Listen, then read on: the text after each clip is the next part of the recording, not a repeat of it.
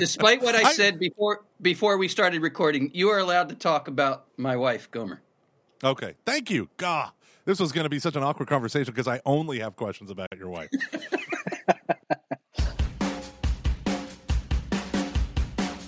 All right, ladies and gentlemen, welcome to Catching Foxes, America's third favorite Catholic podcast with explicit content. Behind the Crunch and, I don't know, probably people who listen to Taylor Marshall. Anywho, I am joined today by a very special guest. We have Kanye West's older brother, Christopher, on the phone. Very excited. How you doing, Christopher? Kanye, I'll be right there. Hold on, I'm on a podcast right now. I'm nice. You wanted the honest answer? Yes. How are you doing? I'm being refined. Okay. Painfully. Okay. Just jump right into it. All right. Yeah. Here we go. He wanted an honest answer. I'm telling you, I'm being refined and it's painful. At least let them introduce me first, and then we could talk more about your painful refinement.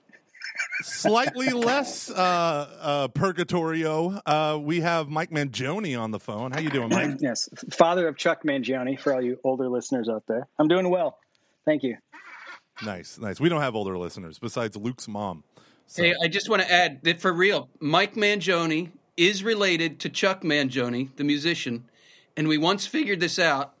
Mike and I sat and actually did the genealogy, and if I remember correctly, Mike, it was something like second cousin twice removed. When you were figuring that out, I just looked at your face until you were done thinking, and whatever you said, I agreed with. So whatever you say, that's where I am. And then we did the math on Kanye West, and we came up with something like 14th cousin removed 12 times. Nice. So ballpark. You're in the ballpark. You're saying there's a chance, is what you're saying. I once heard it said that your most distant relative on the planet is your 52nd cousin. So we're all related. We got to just keep that in mind. Do you know who my first cousin is? Kevin Bacon. Kevin Bacon. I'm no, not sure. Really. Not really. Like the not musician? Really. Right. Oh. No, like the famous actor. You for half a moment. Yeah. You should never believe me. So one of the reasons why I wanted to have you on the show is because Luke is super busy and he couldn't be on the show. So now I'm scrambling to get co-hosts. And then as I'm praying to the Almighty God of the universe to send me something, your buddy Bill shoots me an email saying, "Hey, Mike, we're doing a new event. We got this book, God is Beauty, that we're publishing. We got so much happening here. Would you ever want to have Christopher and Mike on the show?" And I said, "Kanye's brother, always." And so I just asked him, I was like, "Dear God, can he do it this week?" And so he said yes, but that email got lost when he said, "How about March 30th at 5 p.m. Eastern?" And that email totally got lost on me. And so we're emailing back and forth, and I didn't even see that. And then it popped up, and he's like, "So just send me the link." And I was like, "What? For what?" Oh, okay, this is happening. So I didn't realize till about 45 minutes ago that we were doing this. So I'm very excited. Very excited. I didn't realize till about 5 minutes ago we were doing this. So you're ahead of the game. Yes. Nice. I'm still not sure what's going on. Okay, so let's talk a little bit. Christopher, you have been spreading the good news of the theology of the body for how many years now? 20? 25-ish. The first time I got invited to give a talk on John Paul II's theology of the body was April of 1994. So do the math on that. What has stood out to you after all these years? Like, I mean, honestly, you are the guy in the United States. You are, what did Michael Waldstein call you? The apostle of the theology of the body. I mean, no one has spent more, I mean, every youth minister has copied your talks, but no one has spent more time thinking, wrestling, going through the life of JP2, all this stuff. What has stood out to you the most with TOB? Yeah, first of all, I don't know that that's true. There are lots of other people out there who may have even spent more time. I don't know. No. I talked to them. They all said it to you. Okay.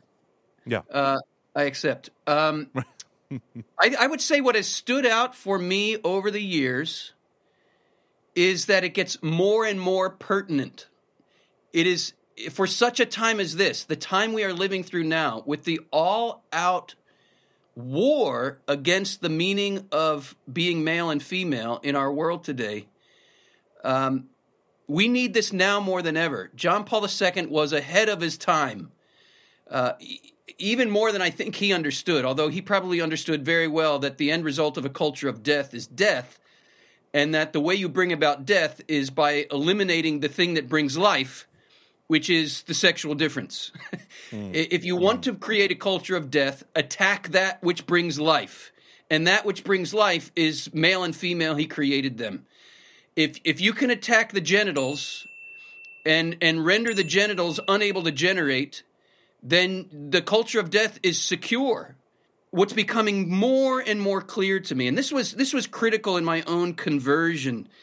I'll tell you this story. It was 1992. I was going to an Easter vigil because a friend of mine was coming into the church. And he stood up there in front of everybody and he said, I believe and profess everything the Catholic Church believes and professes. Then he was welcomed into communion with the church. And then he received communion in the church. Mm-hmm. I didn't go to communion that night because I realized for the first time as a cradle Catholic who had no faith in my teenage years, and then in my early 20s I came back to faith, but I was kind of just going to Mass because that's what I was raised with. I didn't really understand Catholicism per se at this stage. Yeah. But I knew that night that I was not in communion with the Catholic Church, and I knew that to receive communion was dishonest. And so I didn't go to communion. And the issue that I was really wrestling with was contraception. And I just started asking people. I realized if I don't come to terms with this blasted teaching, I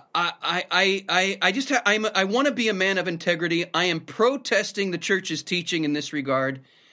If I can't come to terms with it, I just have to admit that I am a protestant. Yeah. And I need to leave. And that set me on a journey of really trying to understand this contraception issue. And I did come to understand it. The scales kind of fell off my eyes, but I had to do a lot of searching because I went to my parish priest and he said, oh, don't worry about it. We're going to have a pope later on who changes the teaching. I went to a married couple. I thought they must be living the church's teaching because they have 5 or 6 kids. And he said, nah, our priest told me I could get a vasectomy after our last child, so that's what I did. And it was really hard to find clear answers to these questions I had. Discovering John Paul II's teaching was instrumental. And I remember kind of the feeling of scales falling off my eyes. It really changed the way I saw not just God's plan for sex, but it changed the way I saw the Catholic Church. It changed the way I saw the sacraments. It changed the way I saw heaven and hell and everything in between. And I knew then I needed to share this with the world. And long story short, that conviction that contraception, what I came to see is contraception is at the root of the cultural mess we are in. And that has just been confirmed over and over and over again. And this gender confusion that we are now immersed in, it simply cannot be understood without the wholesale embrace of contraception in the culture. Contraception, I would say, is the original attack against the meaning of gender. Because the meaning of gender, if you look at that Greek root, gen, G-E-N, which we see in other words like generous, generate, progeny, genealogy, genitals. Eugene Levy, Eugene, Oregon. It means, gen means to produce or give birth to. Yeah. And that means gender means the manner in which you beget, the manner in which you bring life into the world. And that's determined by our genitals. A male's genitals generates the next generation with sperm. A female's genitals generate the next generation with ova. There are 2 genders. There are 2 manners in which we generate new life, with sperm and with eggs. Which do you have? That determines your gender. That used to be just simple biology, but we're more than screwed.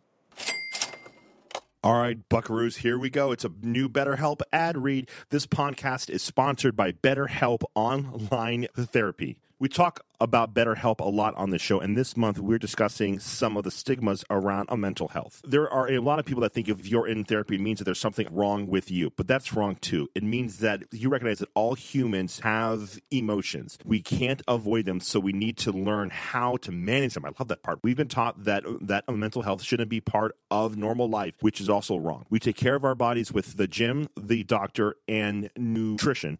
We should be focusing on our minds just as much as we focus on our body. So as a lot of you guys know, I went to therapy probably started maybe 2 years ago. It was a fantastic experience. I find that it's just helps you process a lot of the junk that's happened, and even like part of the good stuff too. What are some good things that are going on in your life you need to recognize, or just having an outside voice walk with you as you process stuff is really very, very cool. And the great thing about BetterHelp is that it is a much more affordable than in-person therapy, and you can be matched with the therapist in under 48 hours. I want you to give BetterHelp a try and see why over 2 million people have used BetterHelp online therapy. This podcast is spotted by BetterHelp, and Catching Foxes listeners get 10% off their first month at BetterHelp, HELP.com/foxes. Thank you to BetterHelp for once again sponsoring this episode of Catching Foxes. There was a person who said to me once, talking about their kid whom they love. And the kid said a line that I remember reading at Franciscan when we were studying Christian marriage from, we had a book called Lost Fathers.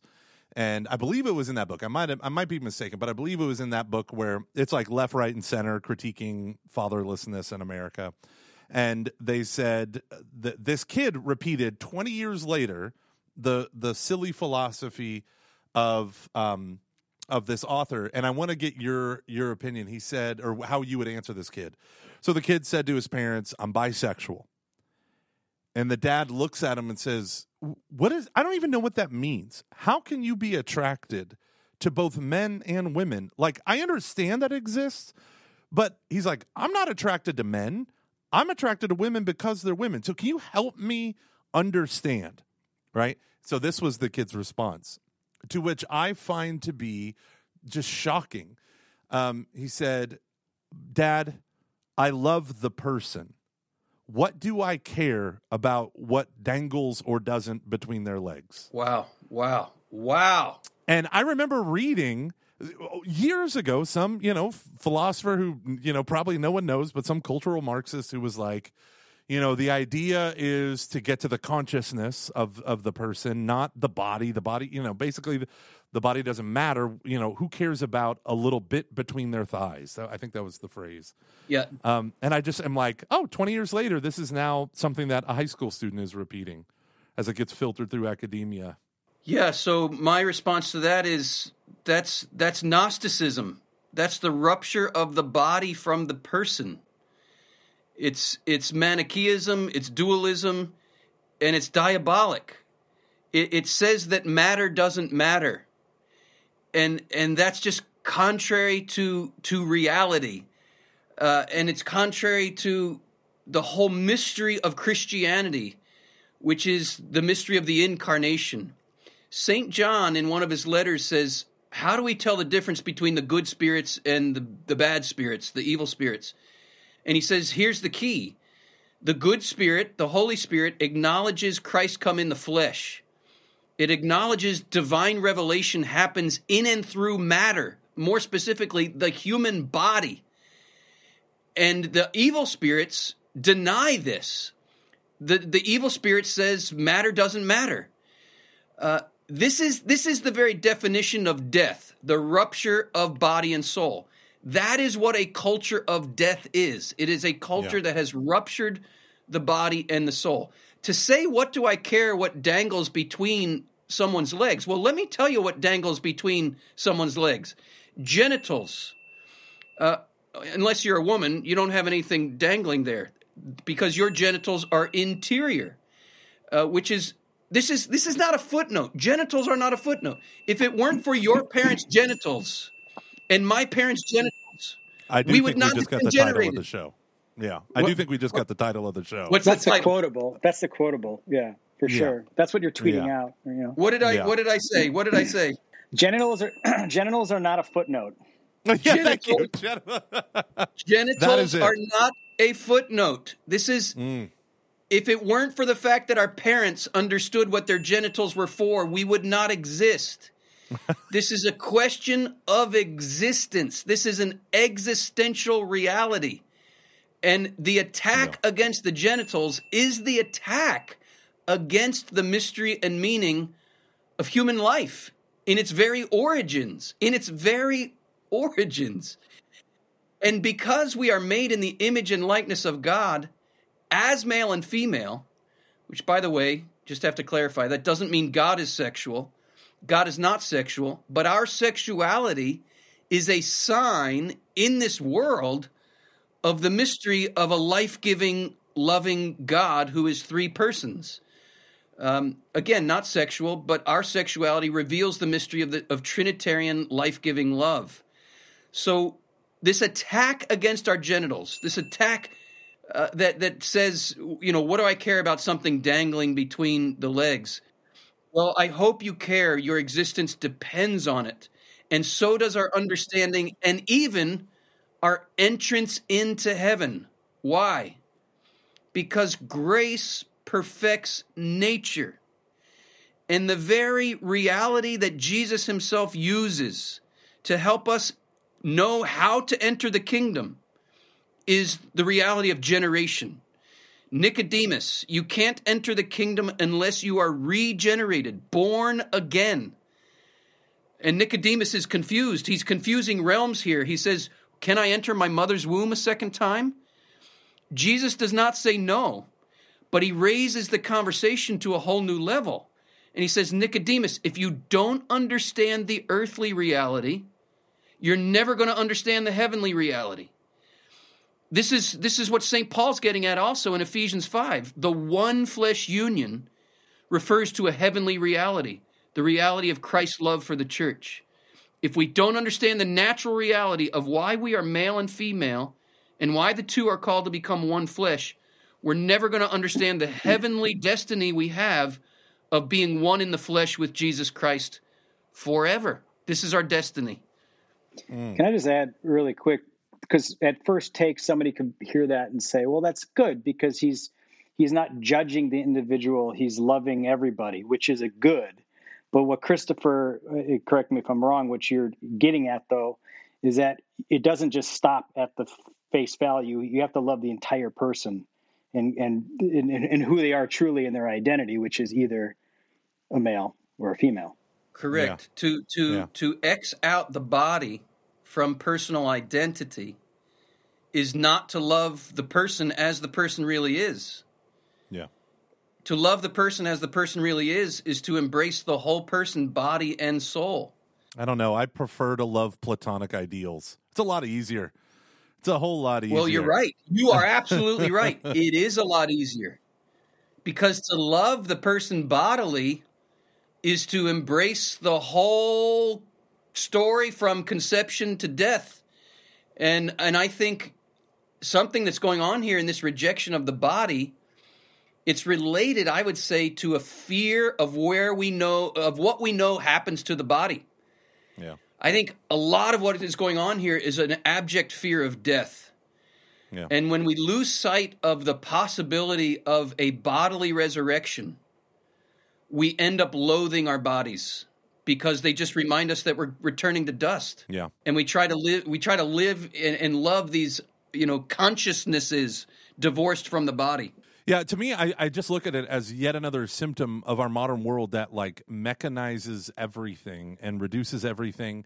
It reduces everything to matter so that I can manipulate it for my own ends. And then you sit there and you start to think about how this affects interpersonal relationships to the point where, I'm willing to use your genitals in order to derive pleasure from my own consciousness, but I don't believe your genitals have meaning. In another way, is just a way to, number one, it denaturalizes, right? It removes nature, it attacks nature. We are the most unnatural generation of human beings who has ever existed. When we talk about the metaverse that Facebook is trying to create, yes, everyone older than 29 or maybe even 25 is freaking out about this stupid, thing that he's trying to create, a virtual reality. The people who are younger, they're already living it in so many ways. Yeah. This is like the next step. They would be happy to.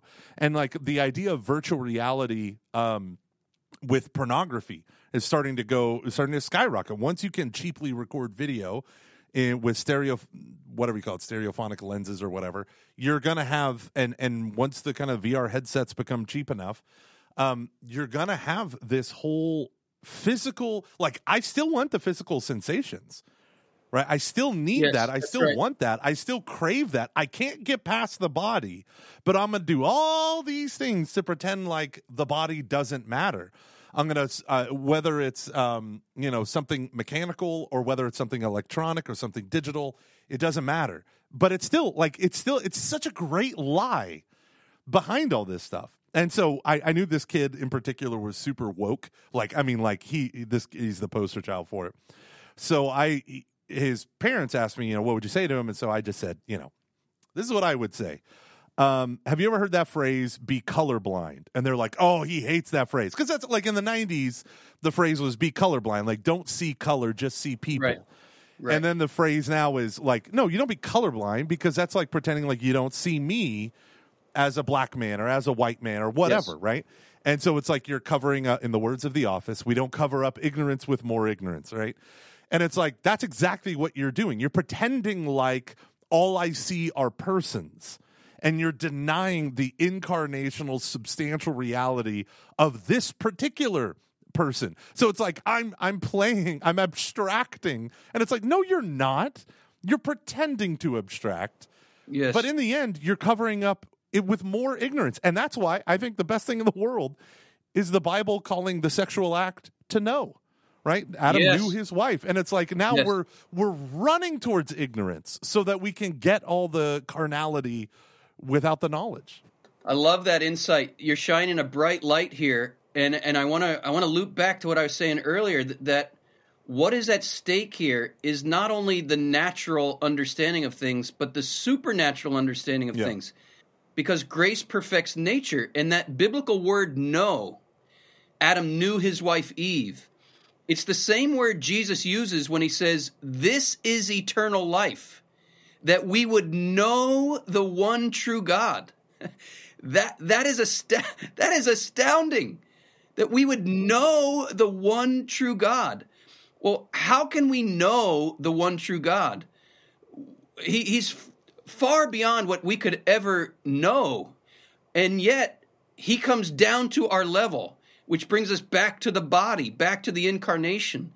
So often we think religion is a flight from the body to reach God, but Christianity represents the exact opposite movement. It is God taking on a body to reach us, and this is what drives the demons mad. This is where all their diabolic fury comes out. It is aimed at the body.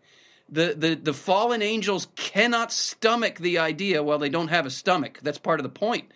They cannot bear the thought that God would take flesh, and that flesh would be raised higher than the angels. That's what the demons are freaking out about, and that's why they hate the body. And they want us to hate our bodies as well. And that's where we are. We are hell bent here on saying matter doesn't matter. Matter does matter. It's called the incarnation. It's called Christianity. It's called being human. Yeah. I remember a story some years ago where a guy wrote a letter to me, really nasty letter. And he was really mad that I convicted his wife that they shouldn't be using contraception.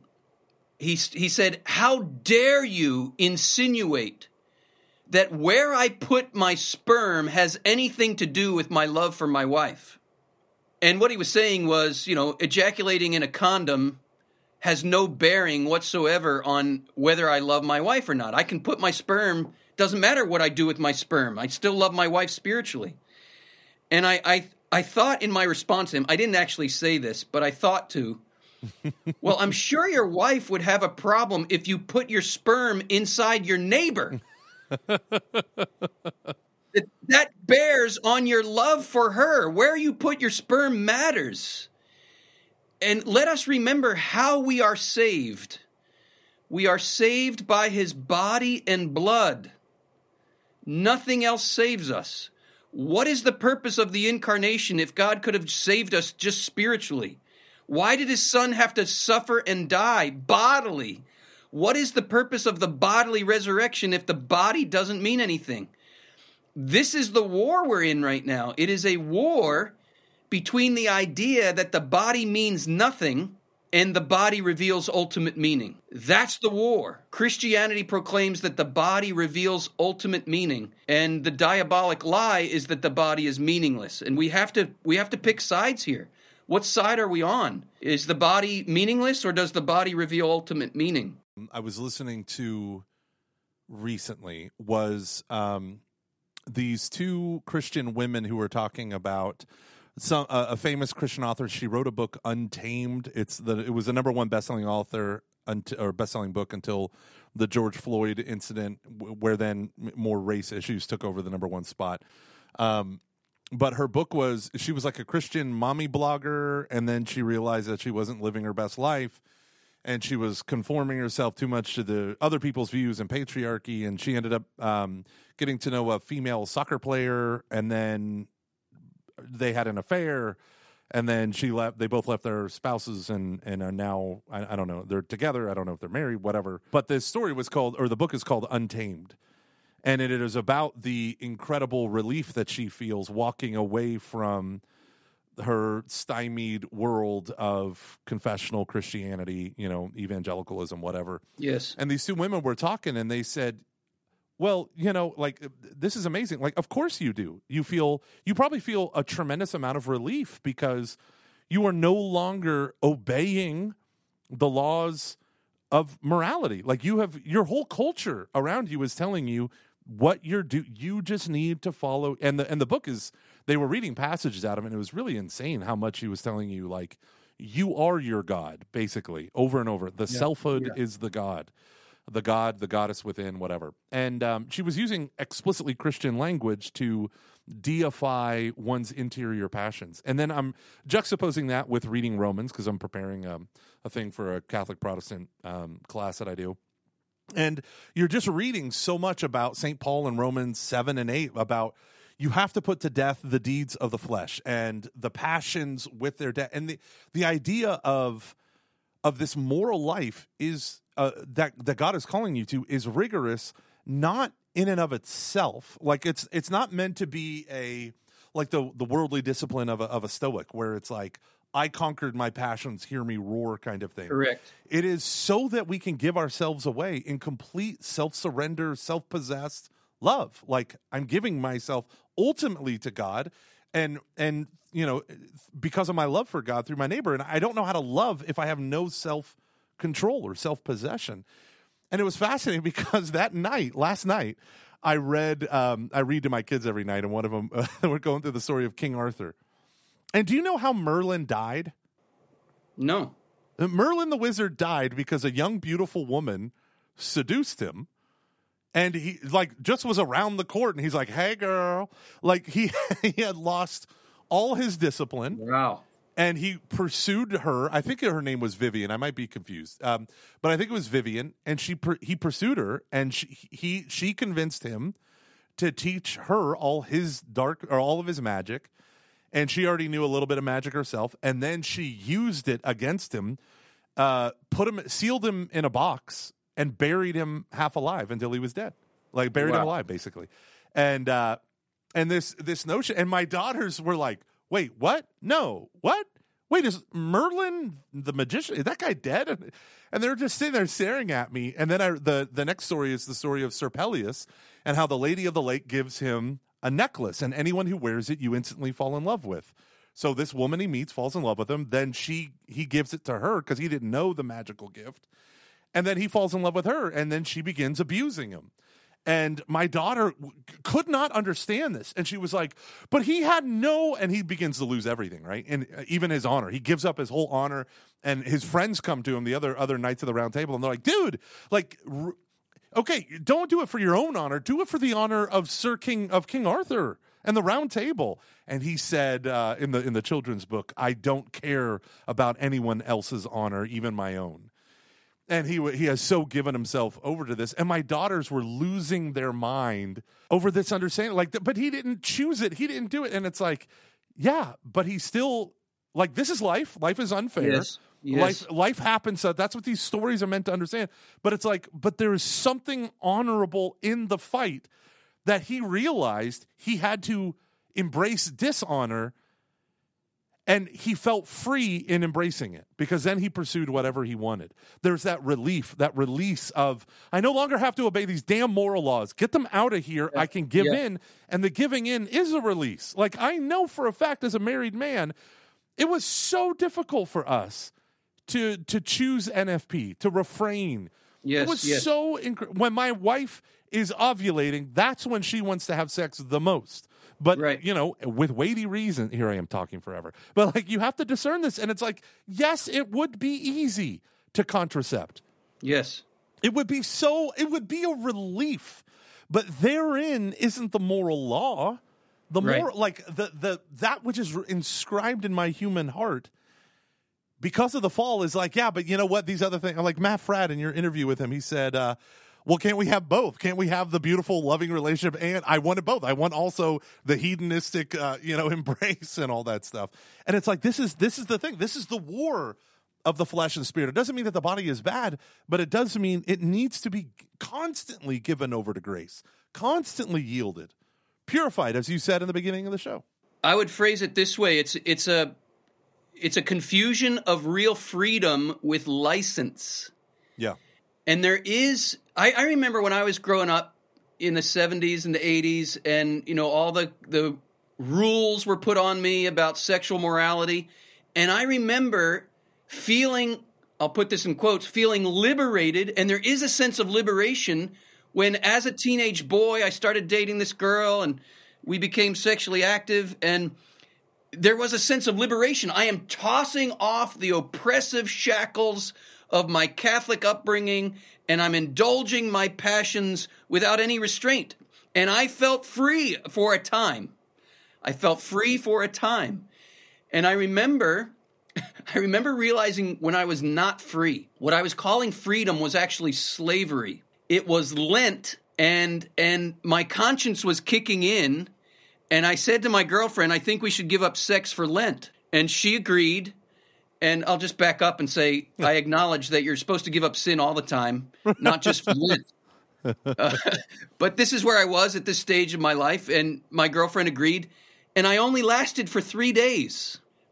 And after 3 days, I was like, can we give up chocolate instead? I'm not so sure I want to give up sex for Lent. And I realized I am not free. I am in chains. I can't say no to my desires. And so here's the point. True freedom is not liberty to indulge my compulsions.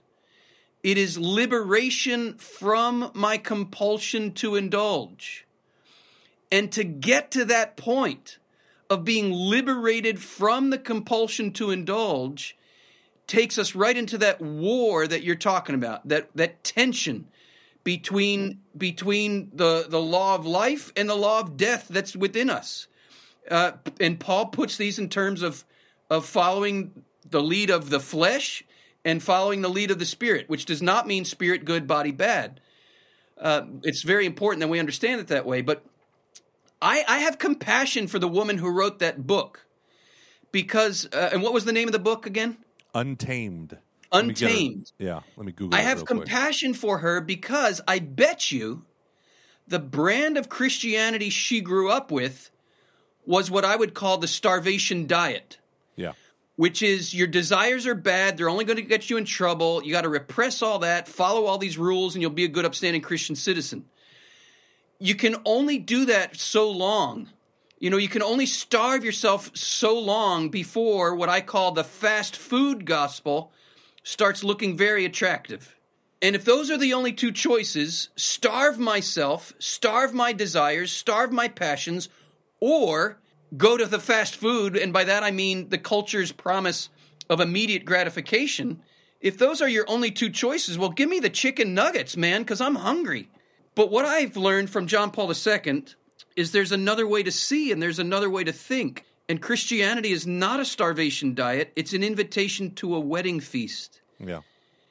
Christianity is for hungry people.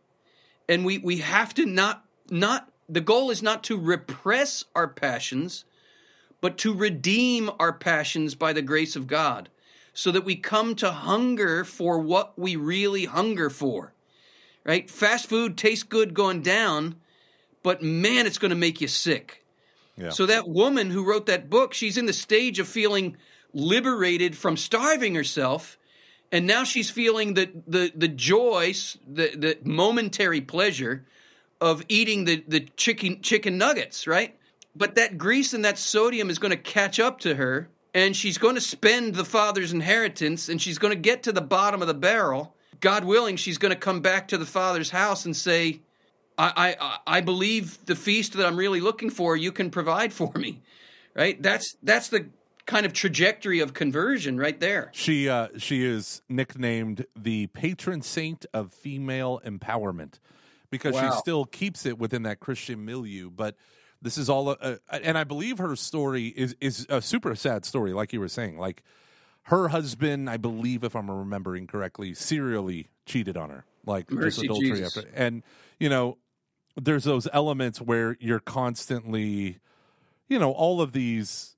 Basically, she realizes that she's killing her own, voice, numbing herself, all that stuff. I always find it interesting because the one thing I don't understand about the deconstructing discipleship culture. Have you ever heard of that? The deconstruction movement. Maybe not in the context you're using that term. So say more. So it's essentially they're deconstructing their own discipleship in Christ. All these evangelicals and former evangelicals, former fundamentalists, whatever. They're essentially it's like the main way of looking at it is, I'm a devout Christian. I'm taught to hate gays. That gays are the devil. That gays are pure evil. Then in college, I met a gay person who was nicer than all my Christian friends, and actually showed me that caring monogamy and all this stuff, and therefore I began questioning one thing after the other, after the other, after the other. It all unraveled, and now, I'm an anti-Christian. Whatever. I've rejected my discipleship. It's a huge movement within evangelicalism. Yeah, huge, and it wouldn't. I think the Catholic movement is just. Yeah, I'll go to mass once a year when I'm at home, but I don't care about anything else otherwise. Like, there's nothing there for them to reject in the last 70 years. But you just hear this, and it fascinates me at a philosophical level because it's just like when Khrushchev, to take this a very wide cultural look, when Khrushchev released all the stuff that Stalin had done. All these Marxists in the West were like, oh my gosh, it's abhorrent. I am now a liberal and I now reject Marxism. Yes. And the famous Notre Dame, he would become a Notre Dame philosopher, Alistair McIntyre, was like, how do you do that? How do you be a Marxist? And he was a Marxist at the time. He's like, how do you get to be a Marxist and jump to an entire, like Marxism is the critique of liberalism. And you just jumped, now you're liberal now because some guy killed some, like millions of Ukrainians, right?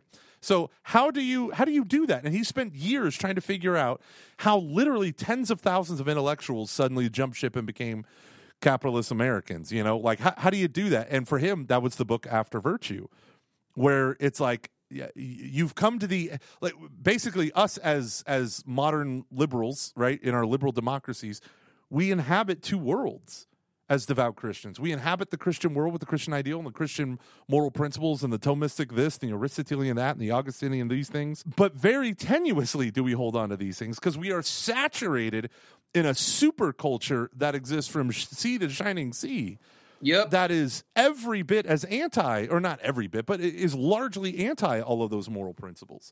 So then to me, the interesting part is how people then one day wake up and say, all of this stuff I'm rejecting, and all of these things over here that I rejected, I'm now adopting. And the reason why I love Alistair McIntyre is he puts the language to all of that stuff. But what was yesterday's cultural Marxist is today's evangelical. Can I segue here to a commentary on this book that we've just recently released by Karol Wojtyła called God is Beauty, because he addresses this in this retreat. Karol Wojtyła gave a retreat to artists in the early 60s called God is Beauty, and he diagnoses, I think, very precisely the problem that you're putting your finger on, and he calls it moral minimalism.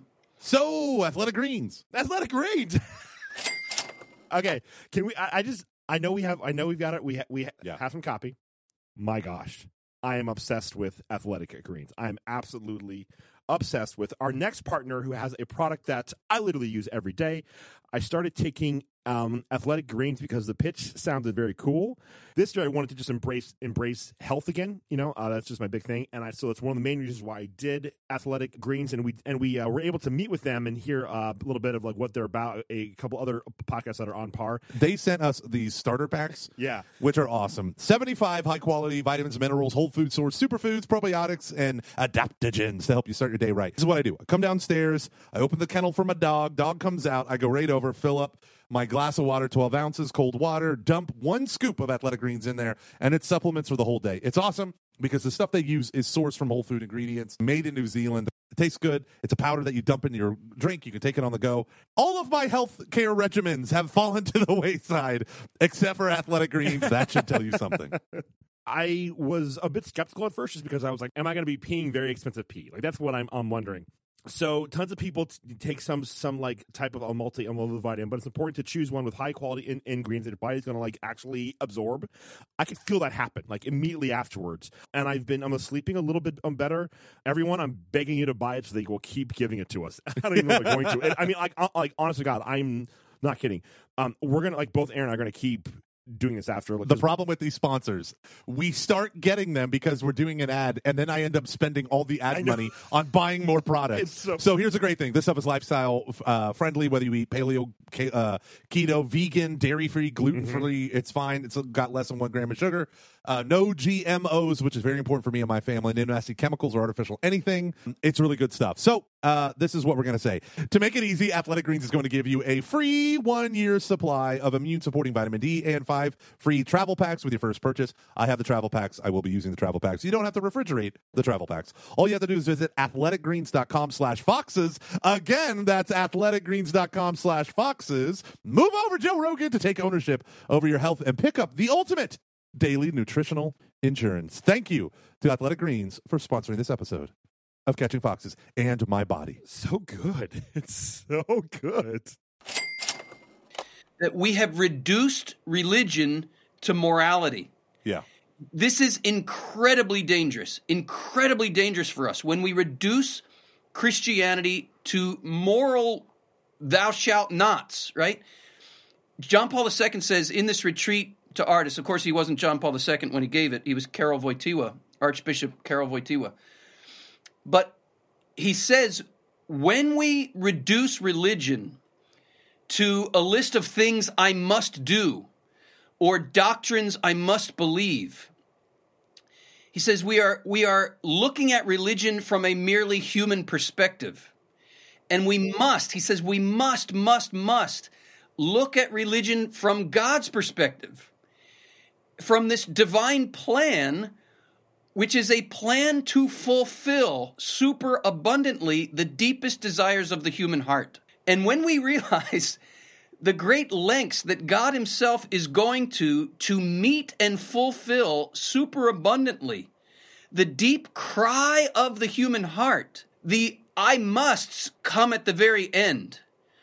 What I must do is respond to the love that is offered to me, right? And morality becomes, here's my own image. This is not Wojtyła's image, but my own image is morality means dancing in step to the divine love song.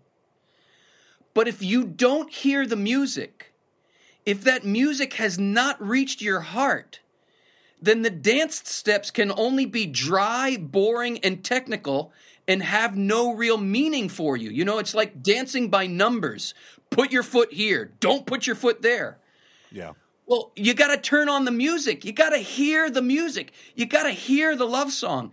And to the extent that you hear the beauty of the divine love song, and it is setting your heart ablaze, you want to learn how to dance in step with it. That is a totally different game. That is a totally different paradigm than here are the rules, here are the dance steps, you must follow them. And you're like, well, why can't I put my foot over there? Because I said so. Yeah. But if you hear the music and you dance out of step with it, you're like, oh, I know for myself, I just danced out of step because I hear the music and I want to stay in step with the music. We have to share the music with the world.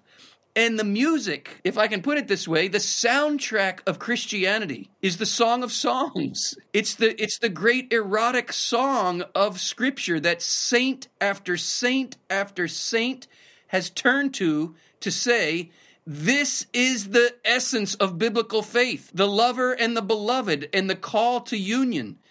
And prayer means learning how to open the cry of my heart. That woman who wrote that book, Untamed, there is a desperate cry of her heart to love and be loved. And she's taken that cry to love and be loved to all the wrong places and all the wrong faces, as the old country song has it, looking for love in all the wrong places. The call of Christ is bring that cry of your heart to me.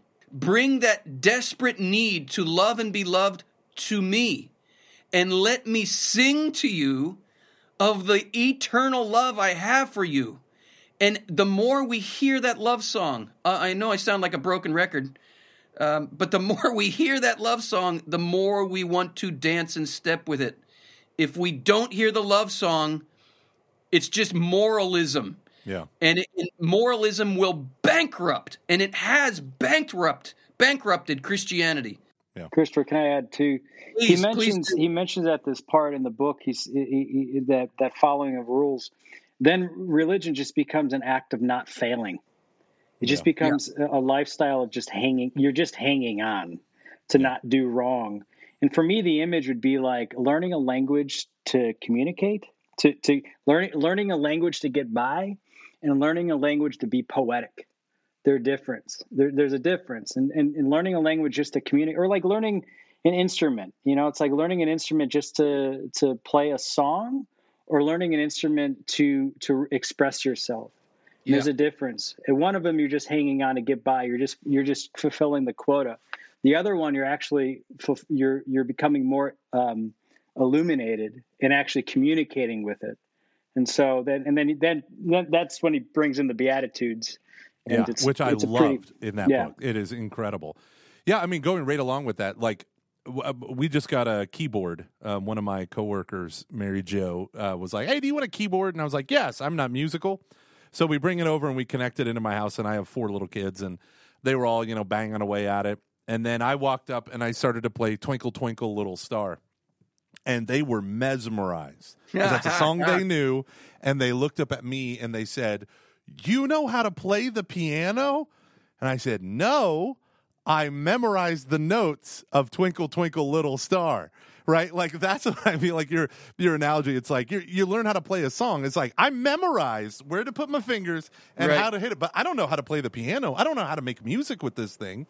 Right. And he has this amazing line right at the beginning of that chapter on the danger of moral minimalism, where he says, okay, so sin is breaking a commandment of God. And he said, but if we don't develop in ourselves at least something of the 8 Beatitudes in our heart, in our will, then we risk continually finding ourselves on the brink of sin and committing that sin very easily.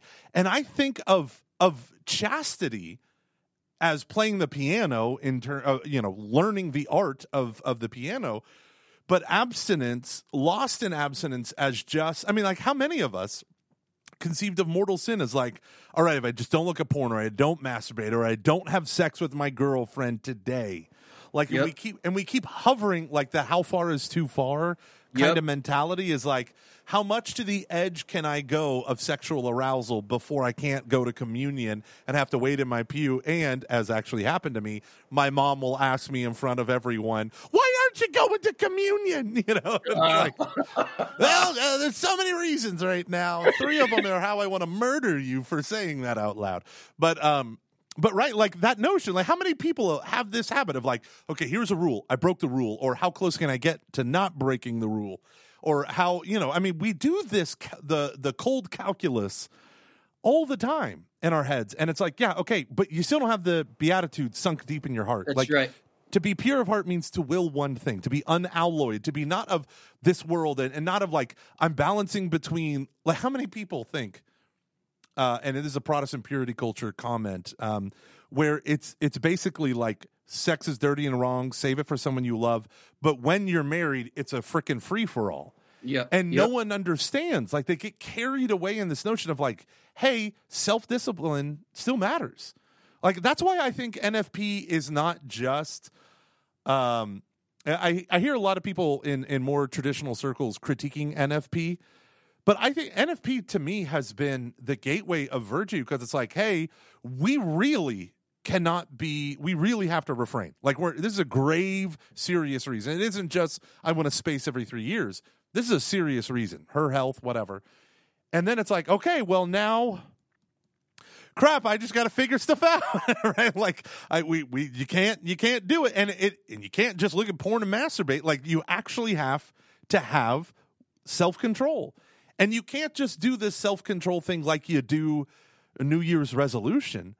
It becomes Christological because it's a sacrifice that I'm making for this thing called us, not this thing called me or just you. Because once it involves sex, it's a we all the way down, and that is funny. Yep. But it's a we. It's a we thing that could potentially be more we's.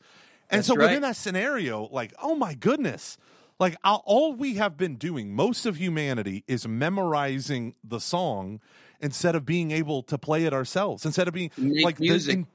instead of making music with our freedom, with the freedom of excellence, with the and I just think of like the great Father Servet Pincair's, like all of my moral thinking revolves around his great book, The Sources of Christian Ethics. But just that notion of like we conceive of morality as choosing between right and wrong, good and evil in this one instance. And he's like, it's about choosing the good with the very best of ourselves and becoming better in it.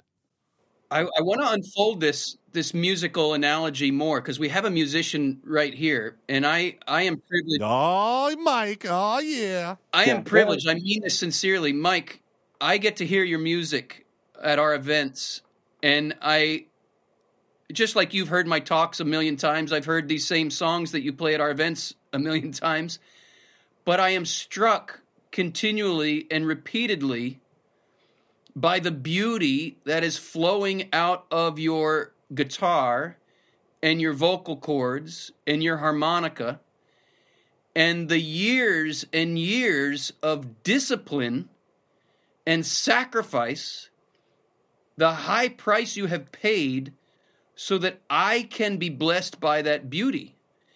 It is real. And forgive me for going all Bryan Adams on you, but you can't tell me it's not worth fighting for. You can't tell me it's not worth dying for. Everything I do it for you. It's worth it. It's worth it. And we're not all called to be professional musicians like Mike Mangione is, but we are all called to be professional lovers. That's the gospel call. That's the human call. Love one another as I have loved you. And the discipline that is required here is very much like the discipline of the musician. The goal is to discipline one's body. I mean, to play a musical instrument, that's what you have to do. You have to discipline your body. And you have to discipline your mind, and you have to have a goal, like I want to be able to make beautiful music like that. And the goal here is I want to learn how to love rightly. I want to learn how to love as Jesus loves. I want to learn how to love freely. I want to learn how to love totally. I want to learn how to love faithfully. I want to learn how to love fruitfully. I want to learn how to love so that my whole life gets aligned with the true, the good, and the beautiful, so that we're making beautiful music. The analogy I often use is anybody can bang on a piano keyboard and make meaningless noise. But a concert pianist can spontaneously tickle those keys and make beautiful music that lifts our soul to the heavens. But behind the concert pianist is the life of discipline, but it's a creative discipline for the sake of the true, the good, and the beautiful. The banging on the piano is unchastity. And if you bring that into your marriage, if you just say, we're not going to play the piano, we're not going to play the piano, we're not going to play the piano, we're not going to play the piano, now we're married. Now we get to play the piano, but all you're doing is banging on the keys, even though you're married now. It's making meaningless noise. The wedding night. The wedding night might just be Mary Had a Little Lamb, right? With just 3 notes. But keep going, keep going, keep going, keep going, and you will make beautiful music. Mike, shine some light on this as a musician. It's true. Nailed it. How many years? You know, they say about guitar, it's not how many hours it's not how many years you played, it's how many hours. Right? Like when you think about all the time that you've put in, because I can say I played piano for years because I literally memorized it when I was 12 and I have not forgotten it. Now I'm 39. I'll turn 40 on May 25th. And now that you two know, I expect a present. But you think about the hours. The constant hours. I mean, Aristotle said, a man is to a good man what a harpist is to a good harpist. And to be a good harpist means you've got the skills, but also the music goes from outside of you to within you, right? The chords, the progression, the harmonies, the math, even, all of it becomes a part of you. Yeah, it is really, it's a point of needing to break through. I for some reason, the analogy of water skiing always pops in my head.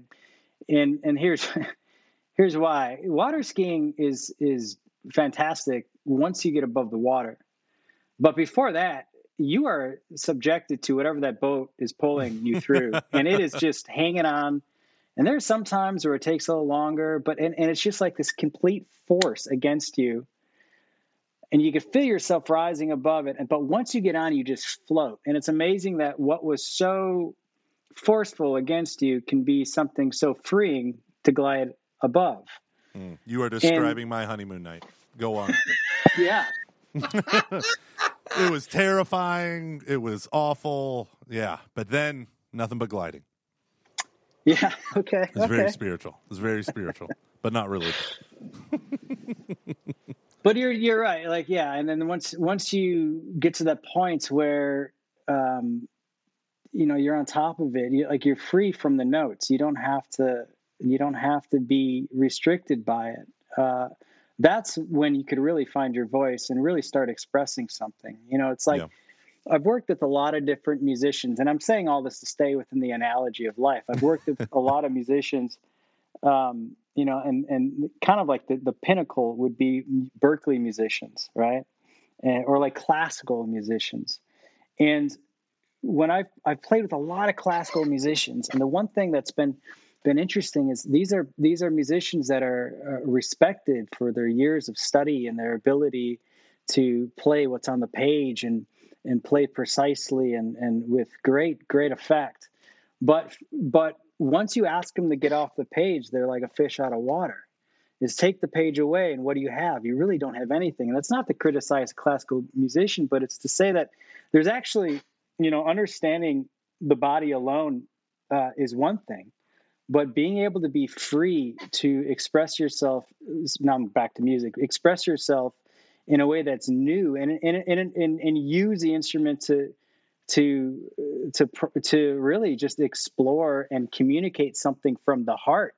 That's when you're actually gliding on the water, and that's when you're actually understanding what love is. Because if we understand love simply as as I need to provide, I need to be here for this without the sacrifice, then you're not fully understanding the full spectrum of love. If you don't understand sacrifice, then you're not even halfway there. I mean, that's such a huge huge part of it that I've learned the hard way. That analogy is really interesting when you talk about these people who have achieved a huge level of technical skill in the classical guitar, yet they still lack the, let's just say, the interior freedom to be creative with it and to create their own kind of music. You know, it's almost as if, and you see this in our sexual lives, right? That our modern culture glorifies technique above all in the absence of love. And when you don't have love and all you have is technique, then you don't have creativity, right? And our modern world is upset. I'm a YouTube creator. I'm a creator. I'm a creative. Like, I literally changed my title when people read my bio as a joke to the founder of layevangelist.com to the founder and creative director of layevangelist.com, just because it sounded more like what Brandon Vaught did at Word on Fire. And you know, I have goals, man. I have goals. I'm going places. The band is going to make it. But you know, you just think about that. Like, these people have the height of this technical skill, but they've truly mastered a technique, yet maybe at some level they are lost in, they're not free, they're not creative. They've mastered the steps on the floor to a point where it would humble people, but it masquerades as true freedom or true creativity.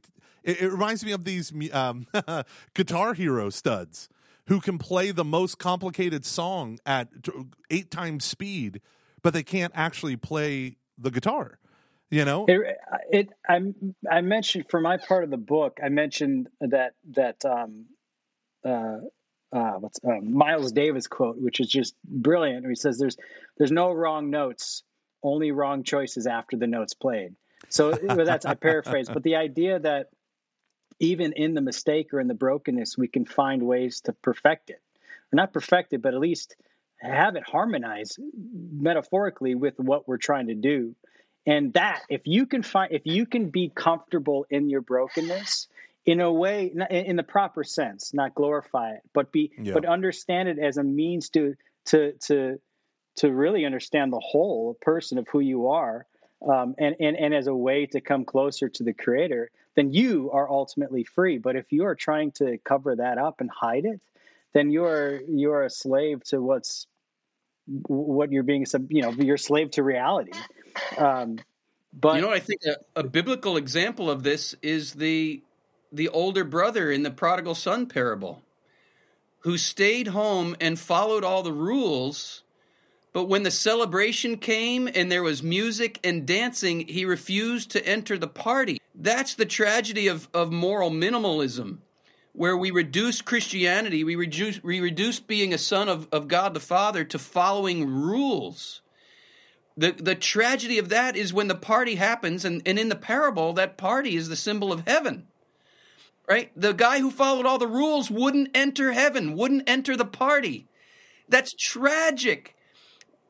And it underscores that you have to be in touch with your hungers and your deepest desires to be attracted to the banquet.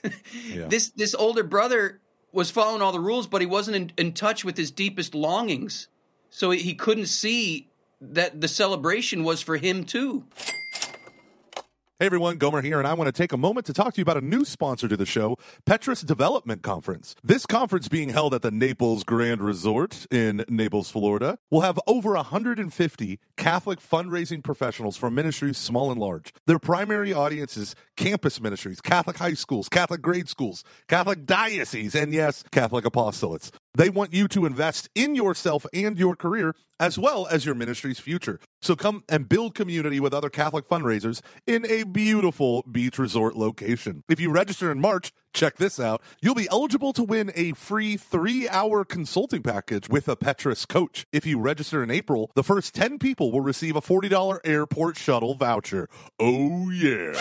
Fundraising is hard, so let the fine folks at the Petrus Development Conference give you the tools and the community to make it less hard and actually enjoyable and fulfilling.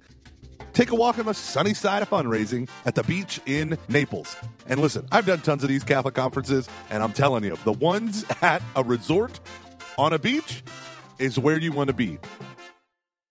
The Petrus Development Conference 2022 takes place on June 13th to the 15th. And if you sign up today and use the coupon code FOXES, you'll get $50 off your registration. How awesome is that? So click the link in the show notes or head on over to petrusdevelopment.com/PDC22. Special thanks to Petrus Development for sponsoring this episode of Catching Foxes.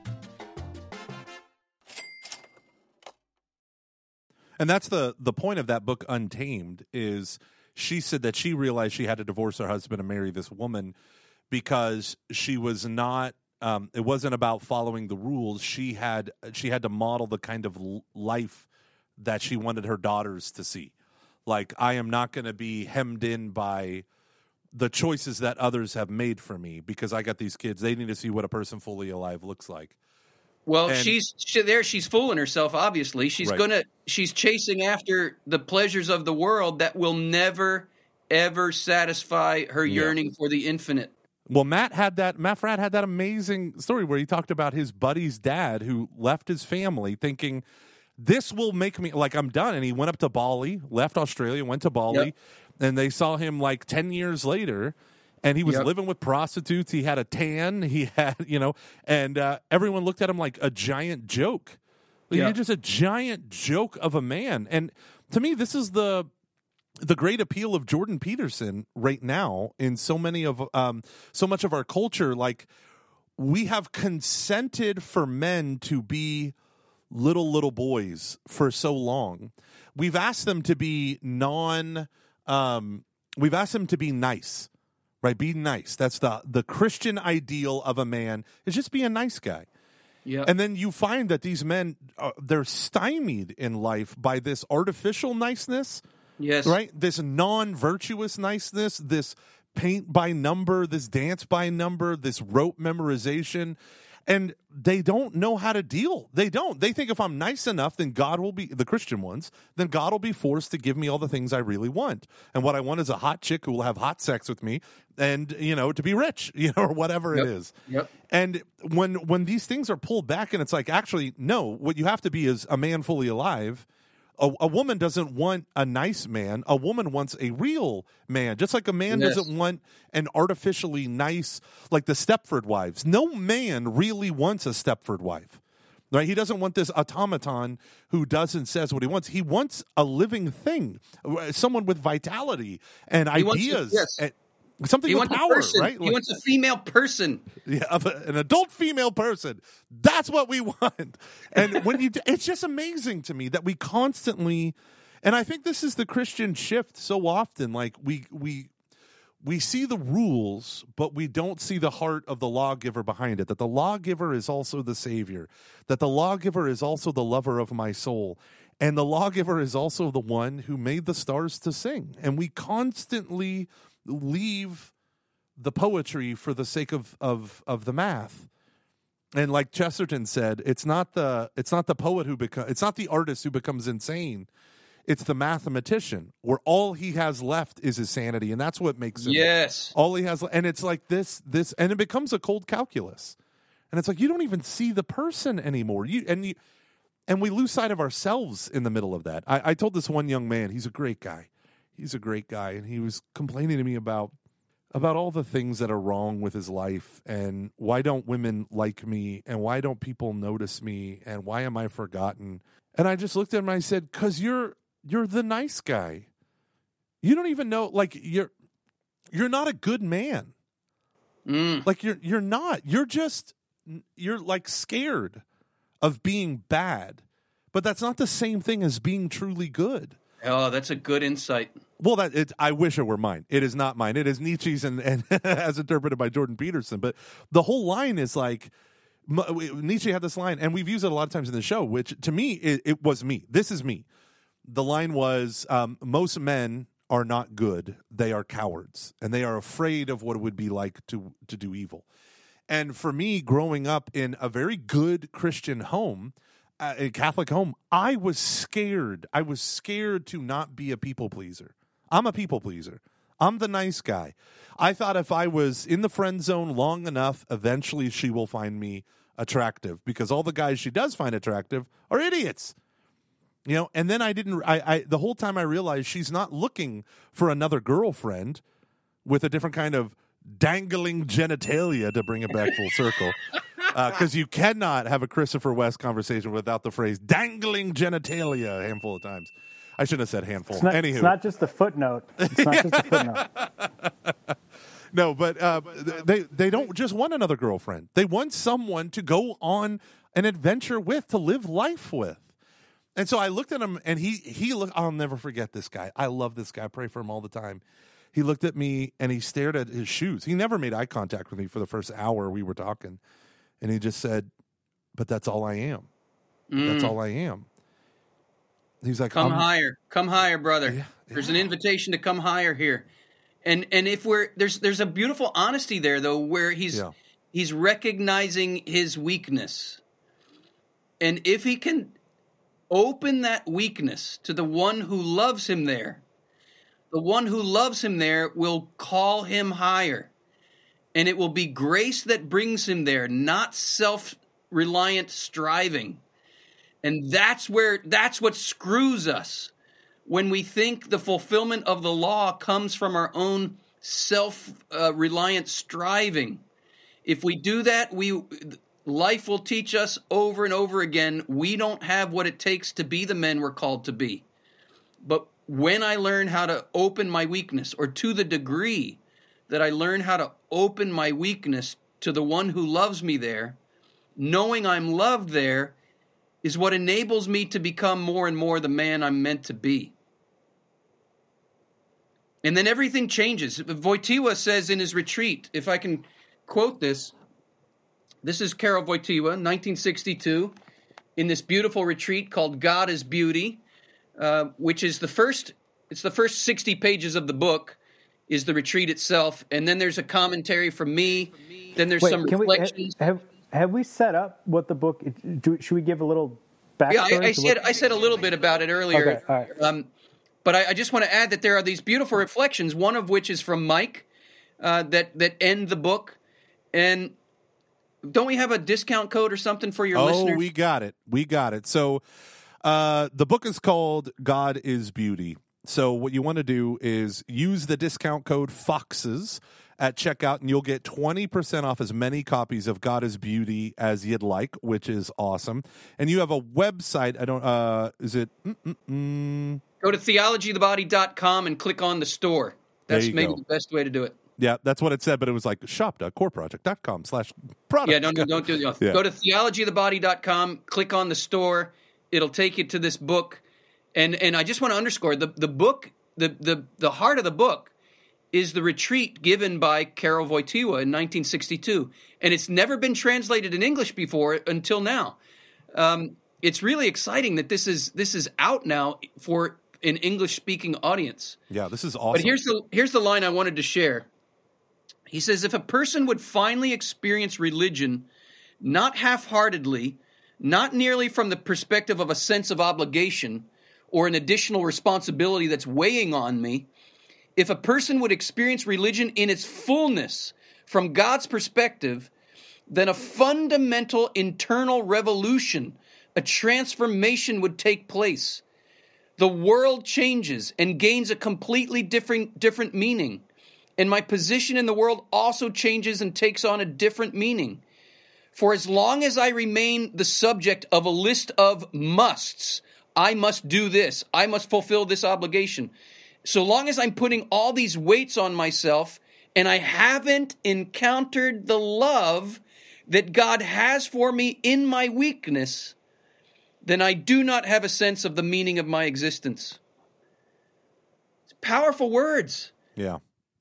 Yeah, because the enemy of Karol Wojtyła later in life, it was so much consequentialism and utilitarianism. He wants to attack, I shouldn't say later in life, but he wants to attack these false notions of to use, right? How we use one another and all this stuff. And utilitarianism and consequentialism are often brought up in his moral encyclicals and proportionalism, because they are robbing us of our personhood, but also they're robbing us of moral nobility. But at the same time, that Kantianism, right? That other side of it, that moral law as nothing other, or the morality as nothing other than my duty to obey a law, and Right. that's it, full stop. Right. Also dehumanizes and desacralizes the law. It strips it of its beauty. And beauty absolutely. the Strips it of only its thing that beauty. matters is not the quality or the beauty of a moral life well lived. The only thing that matters is casuistry. In this one instance, did I obey justice, and that's it.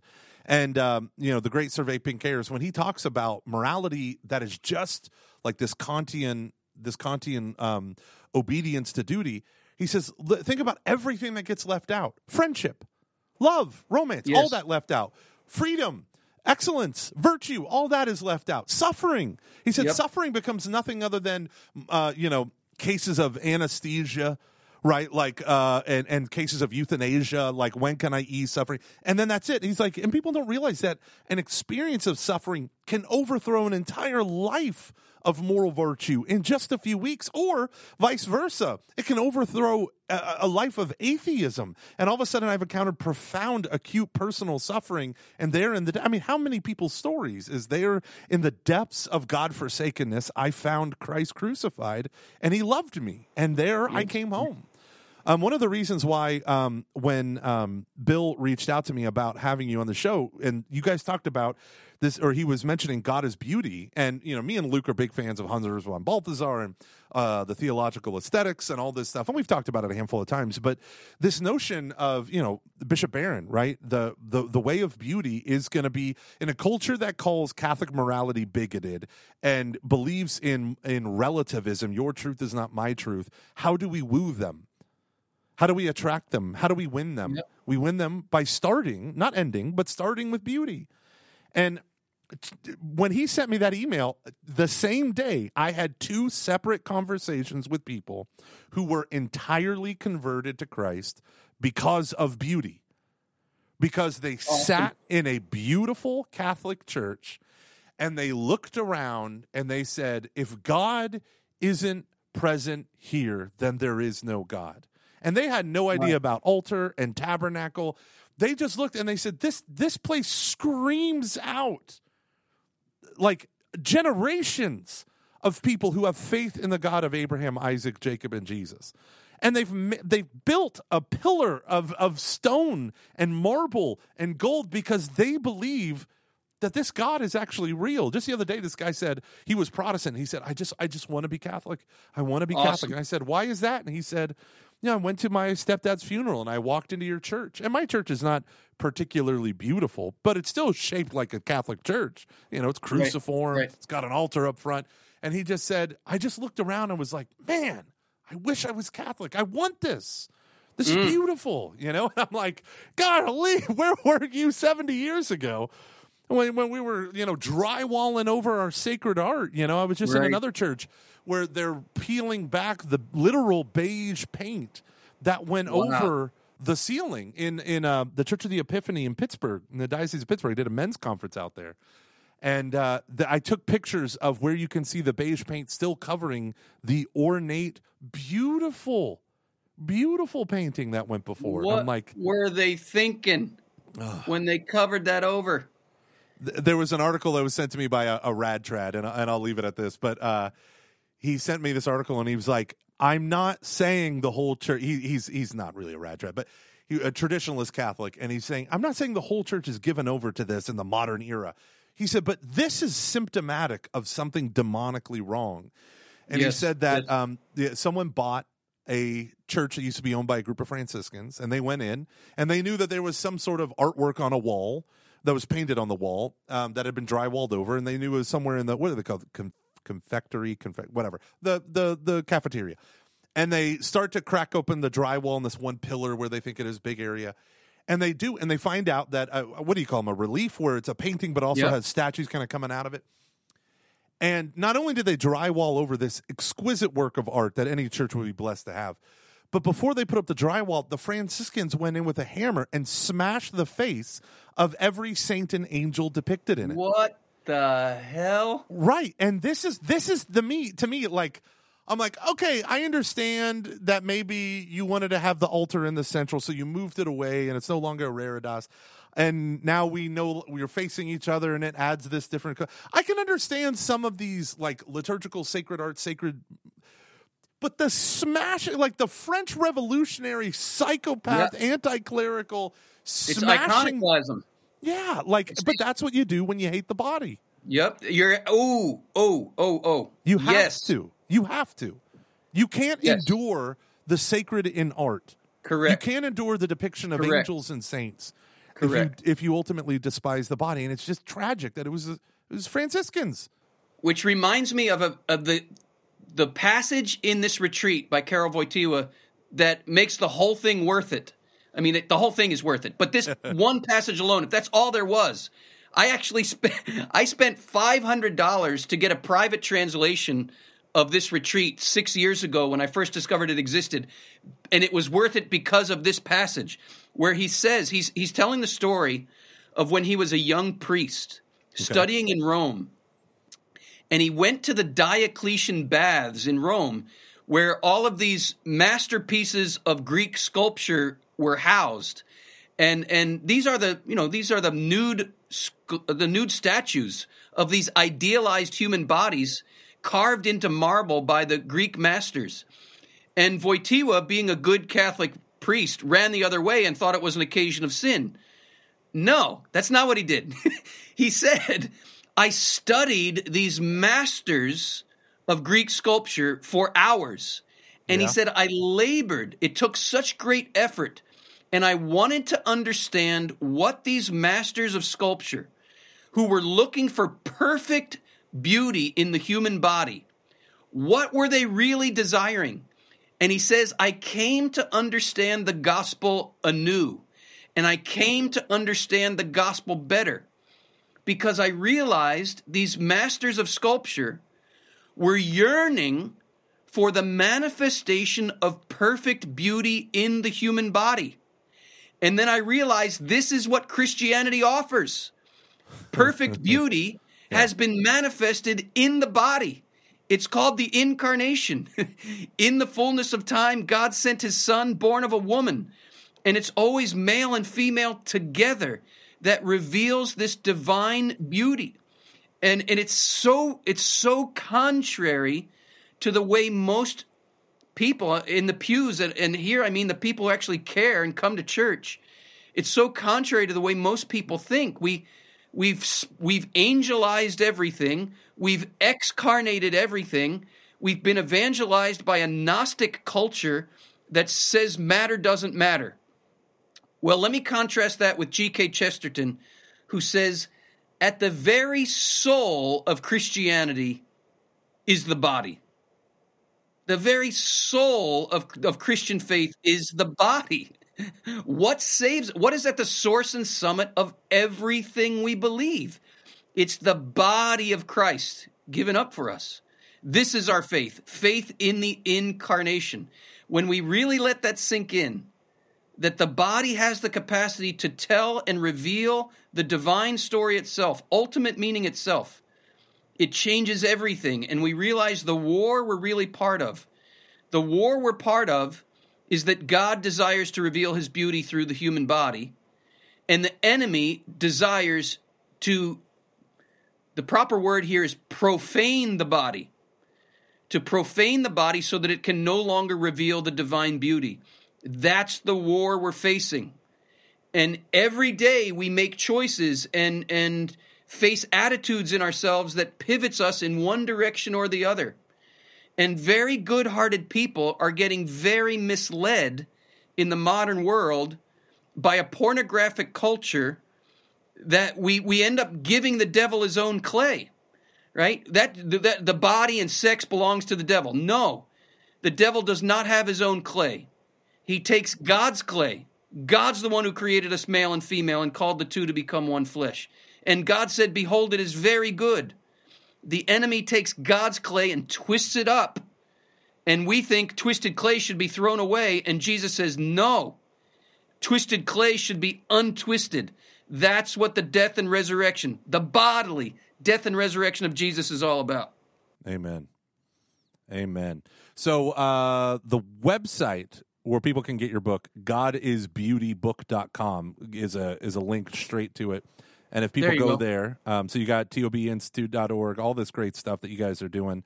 Can I ask you a quick question? What was JP2 doing? What was going on in the artists? Like, why did he give this in? What did you say? It was 62? 62, yeah. Yeah, I mentioned in the introduction to the book that this was an act of resistance of communism. That Wojtyła knew the way you maintain a culture that will resist tyranny is through good art, through artists who understand how to convey the true, the good, and the beautiful. That's how you keep a culture alive in the face of tyranny. It's no coincidence. I mean, the communists and the Nazis knew exactly what they were doing when they were in control of Poland, when they attacked and brutally murdered the artists. Why does a tyrant want to get rid of the culture's artists? Because he sucked as an artist. Oh, he was terrible. Stupid Hitler. Oh. If only he could have made better circles, he wouldn't have killed millions of people. Well, there's a point to that. I mean, he's after the tyrants are after the artists, the good artists. Yeah. I mean, they also want to manipulate the artists to turn artists. Are you implying that there were artists that survived, that were still living, that had a question? Wait a minute, what does this mean about me as an artist? I'm not good enough for Hitler, huh? I don't think you should think of it in that question. No.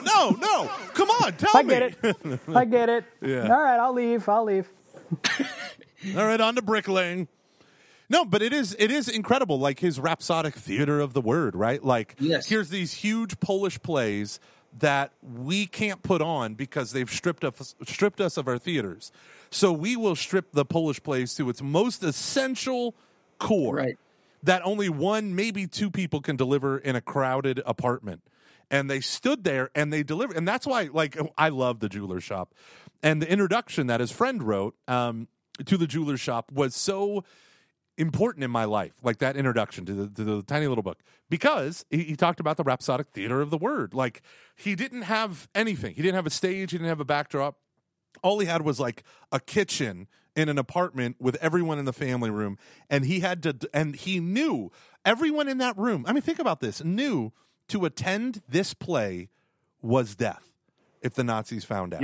Yep. Like, how insane is that? But cultural resistance is the long game. That's right. Taking out like the Ukrainians today, like doubling down on the Ukrainian culture is the way away from Russia, right? Yes. And the way, honestly, also the way away from Europe that'll just modernize them with modern pop culture. But like to dive into the heart of who you are as a people, for the flowers to grow where they're planted. Like, he saw that this was the way. I mean, everyone could have been killed if they had laughed too loud or cried too loudly or shuffled their feet and someone complained. And all of a sudden there would be a knock at the door and they would have been whisked away. Like, to understand that the arts, like Vatican II in Sacrosanctum Concilium has a whole section on the importance of arts. And to us to lose sight of, to reduce art, like, for instance, a priest friend of mine, he is just on fire for Christ. But I always critique him that he has all the documents in the world, but he makes no room for fiction. And he's like, I don't have time for fiction. I don't have time for made-up stories. And I was like, you don't not have time for fiction. Preach it. Because, okay, here I go again. In the words of Jordan Peterson, what is Shakespeare? Well, here's this individual's life and this individual's life and these 27 individual lives. And I will abstract with my genius intellect what is common amongst all those lives. And I will tell you the story of, this is what ultimate betrayal is. This is what ultimate forgetfulness is. This is what ultimate nobility looks like. And in telling you a made-up story, he's conveyed more truth than a biography ever could. Yep. And when you finally understand that, then the Bible comes alive. Then all of to me, the Iliad and the Odyssey was the key to this world. because I was like him. Just give me theology. And it's like, how about you read a play? Nope. I don't care that Cardinal Ratzinger quotes some play written by some Jesuit about being strapped to the Mass at the beginning of his Intro to Christianity. Just give me the Intro to Christianity part. And it's like, no, because the symbols mean something, right? The symbolic use of storytelling communicates a Russian nesting doll's worth of information. It's polyvalent. There's not just the ark, the boat doesn't just mean one thing. And you can't fully know what the ark is of Noah until you get to the church, until you get to the bark of Peter, until you get to baptism. You can't even know all the meanings because Christ ultimately is the definitive word. And all those polyvalent meanings come out only in him and from him. So, yeah. I've always been a little surprised by that mentality, specifically, well, in my experience with Catholics, to not see poetically. They see literally. And I don't understand it because the Bible needs to be read poetically. And I don't understand how you understand the Bible fully if you're not seeing the poetry in the natural world.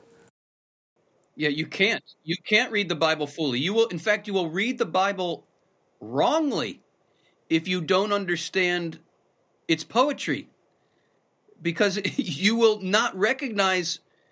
To speak in terms of symbol does not mean it robs it of its factualness or veracity, its truthfulness.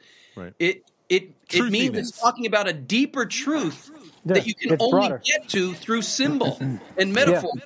And if you don't understand the language of symbol and metaphor, you'll flatten the Bible, and you won't understand the deeper meaning that it's trying to get to because you don't understand symbol and poetry. But think about the modern mind, right? The modern mind does not like symbol. It likes what it calls raw facts, raw data, right? Sense experience. So it thinks it's being more reasonable, rational by reducing everything to just whirling atoms and not seeing the person. They think biology or chemistry or physics is more truthful than the symbols that are built upon it.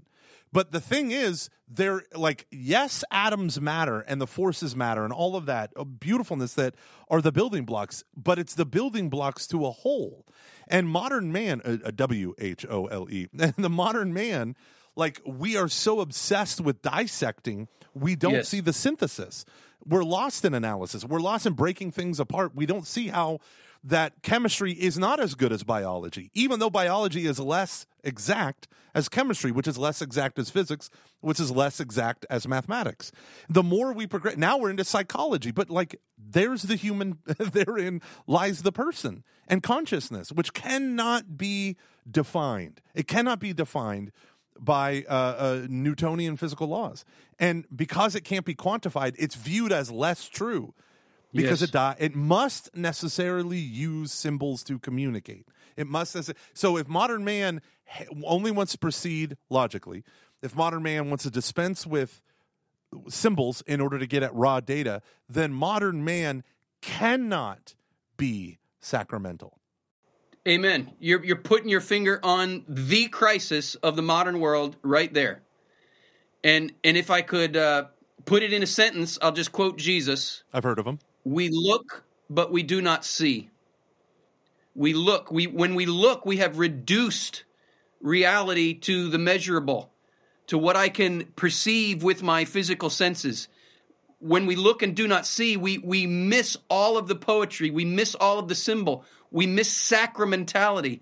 And when you start applying that to the human body, and you no longer see the body as sacramental, and you only see the body through biological lenses, then the meaning evaporates. Yeah. And it's like, here's an analogy, it's like reducing the Mona Lisa to the chemical components of the paints. Yeah. And we get these, thank God for art historians and restorators, is that a word? Art restorers who understand the chemical components of the paints. But if we reduce the Mona Lisa merely to the chemical components of the paint, and we don't understand that an artist has put this paint on a canvas to tell a story, it would be a terrible abuse of an art restorationist to use his knowledge of paint and pigments to turn the Mona Lisa into a man with a mustache. You've totally changed the meaning and intention of the artist. When we no longer see the created world, and especially the human body, as a work of art, then there's no longer an artist whose design and story we need to honor. And language gets reduced to the technician rather than to the reality of symbol and poetry and art, and we miss meaning. Yeah. It's tragic. But we think it's more real. See, that's the problem. That's the inversion, is we think the non-symbolic is more real, but it's not. And then for Immanuel Kant to come along and say, well, that's just a mental construct that you're imposing on the world around you because it's too complex. And you're like, okay, so this is the end game of nominalism, where it divorces my human knowing from the world around it, right? It's just a name that I impose upon it, and this is what we do. What are genitals? They're nothing. They're just little bits of matter. And exactly. It's just a They're little things dangling between your legs that don't mean anything to the person. or big things. Or big things. Or big things. But I'm Irish. It's fine. It's yeah. fine. It's something I've worked through with my therapist. It's you got what you got. It's not the size of your ship, but how many times it's put out to port. I don't know what the saying is. No, and so let's conclude. Let's wrap up. I've dominated too much of your time talking about nominalism. So you also have something that we want to talk about. What is the revealed experience? Go for it, Mike. Blow my mind. Oh, geez. Well, blow my mind without rocking in your chair because it's so squeaky. It'll drive my audience insane. You can hear that? I can hear it. It sounds like an old screen door. That's what I'm sitting on, though. It's an old screen door. That makes sense. So, yeah, revealed. It's like a conference. Sell it, brother. Sell it. It's an event that we're doing. The dates that we're doing this event is May 13th to the 15th. So it's kind of multi-layered. The first layer is an actual physical gathering at Black Rock Retreat Center in Corryville, Pennsylvania. So we will be gathering in person. There are only 80 spots available for attendees. Right now, they've been selling, so it's every day the number gets smaller and smaller. But for the 3 days, we'll be gathering with the TOBI staff, which includes Christopher, Bill Donahue, myself, Jen Settle, a number of other people. And then we also have guest presenters. So we're going to have Jeff Cavins, Jason Everett, Matt Frad, Damon Owens. Who else? Father Mike Schmitz. Father Mike Schmitz, Abby Ford from Desert Street Bobby Ministries. and Jackie Angel. Noise. So all my friends, all the people I text with. Yes. Okay, fair enough. No, it's fine. I didn't want to go. I was busy that day. You can come. But so we will be presenting, and the way in which we're kind of structuring this thing is each presenter is going to have, there's kind of like 3 different ways in which they're going to present. First off, each one will be doing a keynote that they will specifically address the audience with. And then after that, we're going to break it open with a conversation, very similar to this, where, you have the keynote, and then we're going to dive into kind of the alleyways around the topic, the nooks and crannies that the topic kind of conjures up. And then the last way in which the presenter would be active would be what we're calling the fireside chat, which is really just kind of based on a bunch of people getting together and having a conversation. The vision for it was kind of like, could you imagine Christopher, Father Mike, and Jeff Cavins just like sitting at a table having a conversation? This is it. This is just no script, just what's going to happen. Just a bunch of insecure people trying to impress everyone in the audience with how smart they are. Oh, yeah? Well, let's talk about nominalism. That's literally what it would be like if I were there. I would be every time I do a Steubenville Youth Conference, I'm just sitting around. I'm like, well, I got Sister Miriam here, and okay, better say something to impress her and reference healing. That way she will love me. Right? No, that's awesome. So you got the keynote, then you got the round table. Yeah. And then what's the third? So and then the fireside chat thing. So the keynote conversation, fireside chat. That's awesome.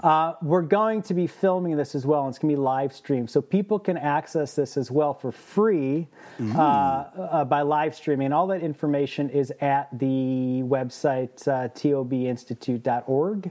And revealedexperience.com. Revealed right. Experience. All this will be in the show notes.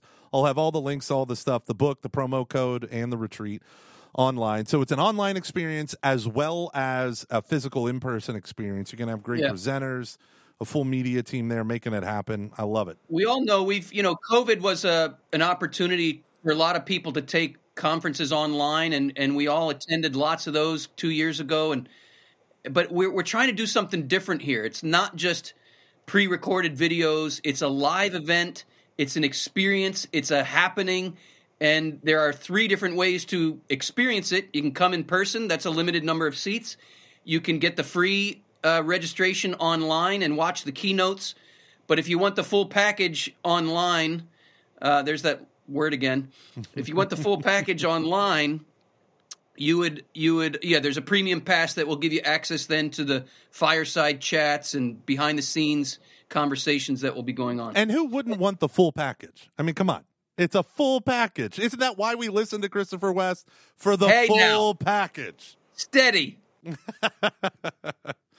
Mike, what were you going to say? I forgot. The full package. Full package. The dangle pack? No. I was going to add one crucial part. And just, I thought of this with what Christopher was saying. Like, in the past couple of years, we've just been inundated with virtual experiences. And so one of the main things that we wanted to do with this is really, it's not a virtual conference. It's really just kind of an experience. We're trying to break down the fourth wall for the virtual viewers. They're going to have access, specifically the premium attendees will have access to like all this, like just hanging with us. It's a hang. It's a big Catholic hang. And we want the virtual experience to be with us in that hang. So there's going to be interaction. There's going to be, a lot of question answering and engagement. So it's not just people watching something happen far away. It's something that all the attendees, virtual or in person, will be kind of gathered together. So it should be pretty cool if we can pull it off. Do you know it would be supremely awesome? This would be supremely awesome if you did this in Facebook's metaverse. So it's as disembodied as humanly possible. You just had little avatars coming in and you did a round table fireside chat with... Well, that would be absolutely antithetical to the theology of the body, would it not? Okay, maybe. We'll say maybe. Agree to disagree. I just want to add that we're using a lot of creative technology to make this something fresh and new. Yeah. It'll be a real fascinating experience. Put it that way. If we can pull it off, yeah. or a huge failure, yeah. And I'll be bunking with you.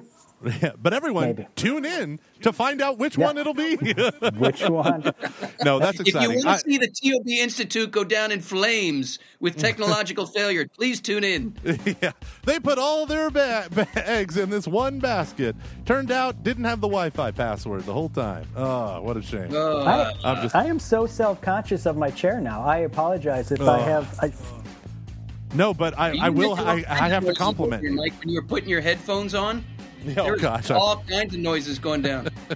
But I can edit that out because you weren't talking. With the chair, there were noises? No, with your headphones. There was like scratch, scratch, scratch. When you were putting your headphones in, it was...